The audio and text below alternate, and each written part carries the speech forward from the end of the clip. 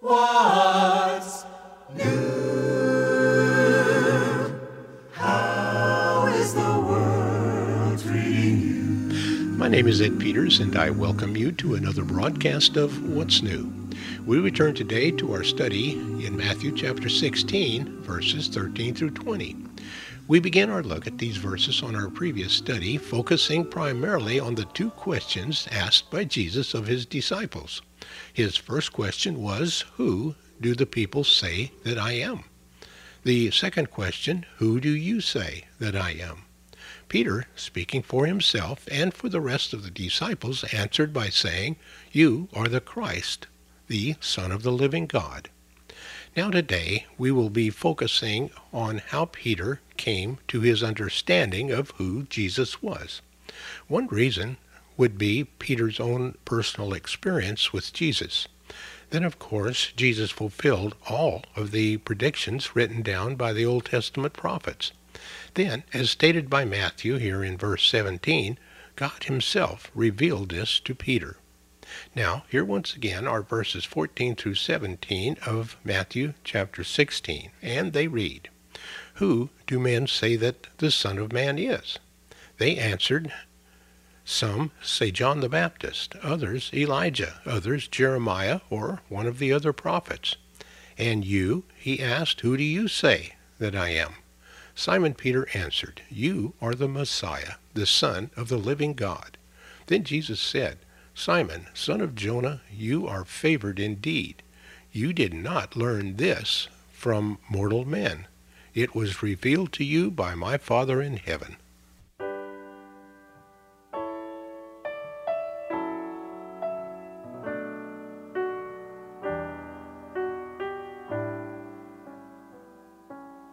May the light of Christ surround us, and the love of Christ enfold us, and the power of Christ protect us evermore.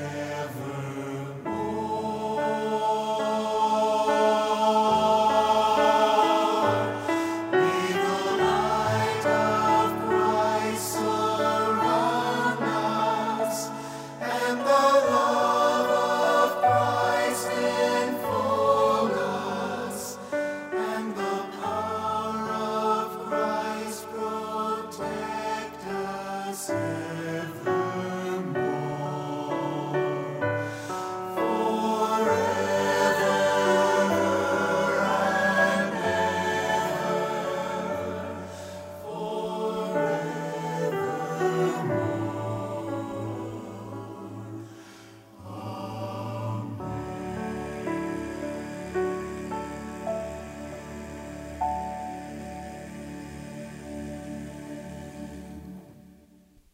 Peter's answer must have been an encouragement to Jesus.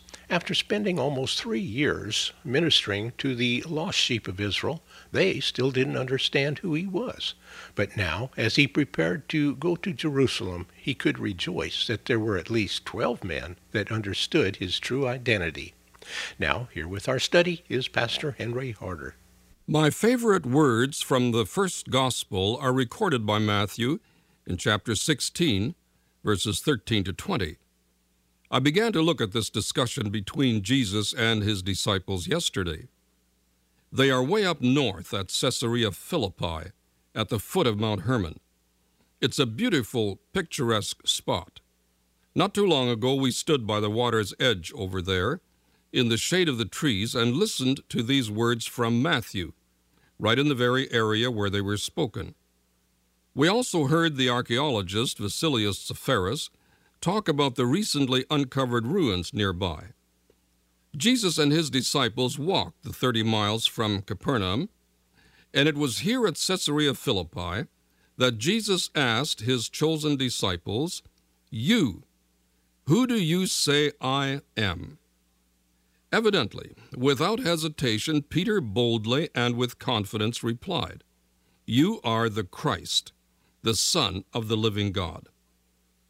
I wonder whether Peter realized fully what he had said. The Greek word Christ, of course, is equivalent to the Hebrew word Messiah. So everything which the Old Testament prophets had said about the Messiah was being fulfilled in Jesus, Peter confessed. No doubt Peter was aware that the great prophets considered the Messiah to be God.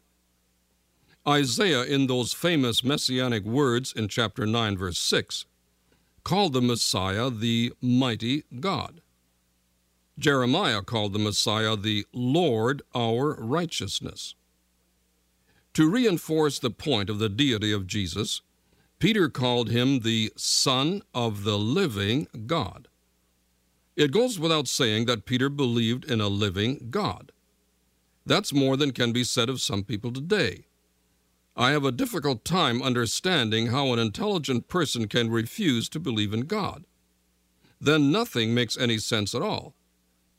I'm sorry for people who can see nothing beyond this dimension, beyond the physical things and laws, who seem to have no sense of eternity. Peter said there is a living God, and he's Jesus. One of the major characteristics of life is movement. God is moving, and God is on the move in Jesus. I wonder if Peter realized how crucial the answer to Jesus' question really was. I can't overemphasize the necessity to have a proper view of Jesus. Christianity rises or falls with the answer. Who is Jesus?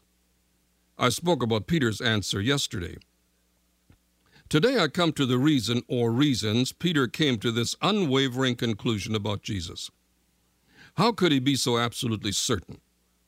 Now hear Jesus' comment. He said, "Blessed are you, Simon, son of Jonah, for this was not revealed to you by man, but by my Father in heaven." That's Matthew 16, verse 17. Peter had just called Jesus the Son of the living God. Here Jesus calls Peter the son of Jonah. That's quite a difference. One was divine, the other human. Now my question here is, where did Peter get his information about the identity of Jesus? No doubt Peter must have reflected on his own experiences with Jesus. That might have figured in his answer. According to his experiences with Jesus, he could be none other than the promised Messiah. Or, no doubt Jesus' miracles convinced Peter that he was the Christ. All the miracles Jesus performed were predicted of the Messiah by the prophets. Jesus had precisely done what the prophets said he would do. But neither of these two factors satisfy the question. What led Peter to his confession? The answer is stated here by Jesus himself when he said, "This was not revealed to you by man, but by my Father in heaven." Now here is a principle. Peter could never have concluded who Jesus was. He could never have arrived at this answer except by divine revelation. The truth that Jesus was the Christ, the Son of the living God, was and is not discoverable through human means. It can only be known by revelation. I say there is a principle that we should not miss. God cannot be discovered through human means or through human agency.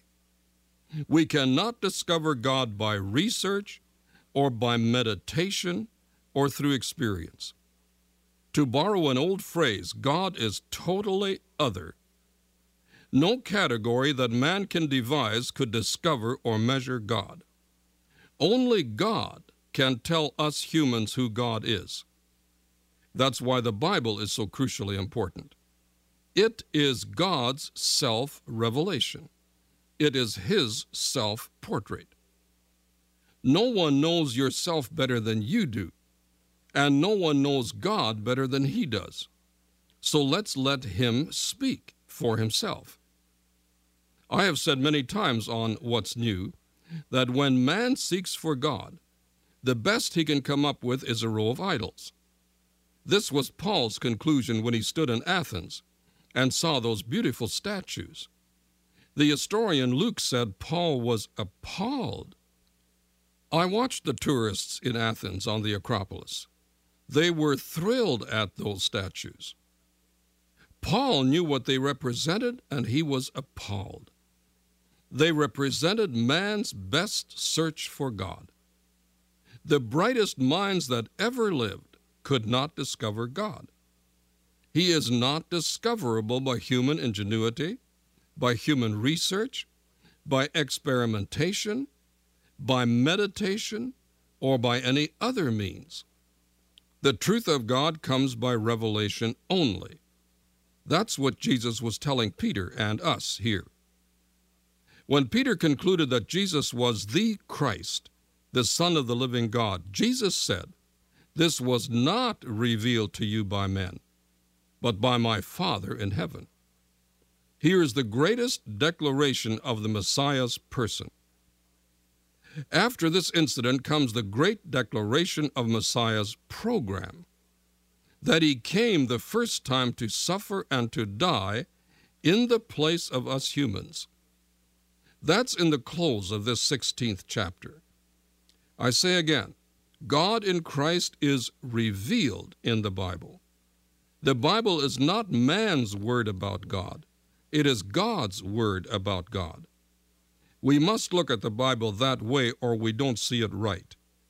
Listen to what God says about himself and Jesus. Then draw your conclusion as to who Jesus is.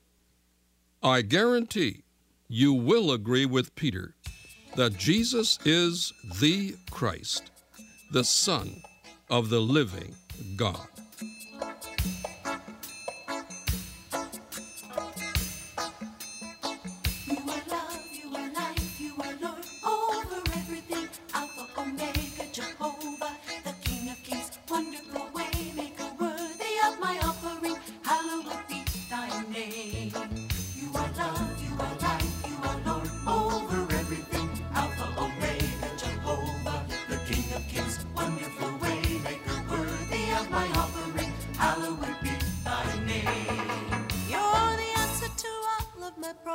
And you solve them. Hallowed be thy name. You supply all my needs and I call you Abba Father. Hallowed be thy name. You're my almighty fortress in a time of tribulation. Hallowed be thy name. And I am more than a conqueror in every situation. Hallowed be thy name. You are love, you are life, you are Lord over everything. Alpha, Omega, Jehovah, the King of Kings, wonderful way, maker worthy of my offering. Hallowed be thy name. You're the only God and there will never be another. Hallowed be thy name. And 10,000 angels couldn't tell how much I love you. Hallowed be thy name. Well, I'm gonna lift you up, lift you higher, higher. Hallowed be thy name. And everybody will see that you set my soul on fire. Hallowed be thy name. You are love, you are life, you are Lord over everything. Alpha, Omega, Jehovah, the King of Kings, wonderful way, maker worthy of my offering. Hallowed be thy name.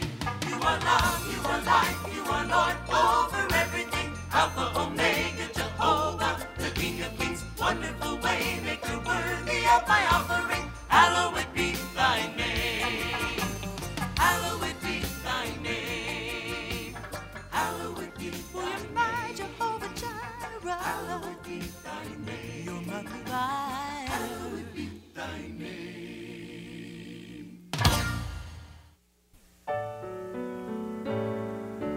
What's New is a radio production of Creative Encounters. Our mailing address is Post Office Box 848, Shafter, California, 93263, USA.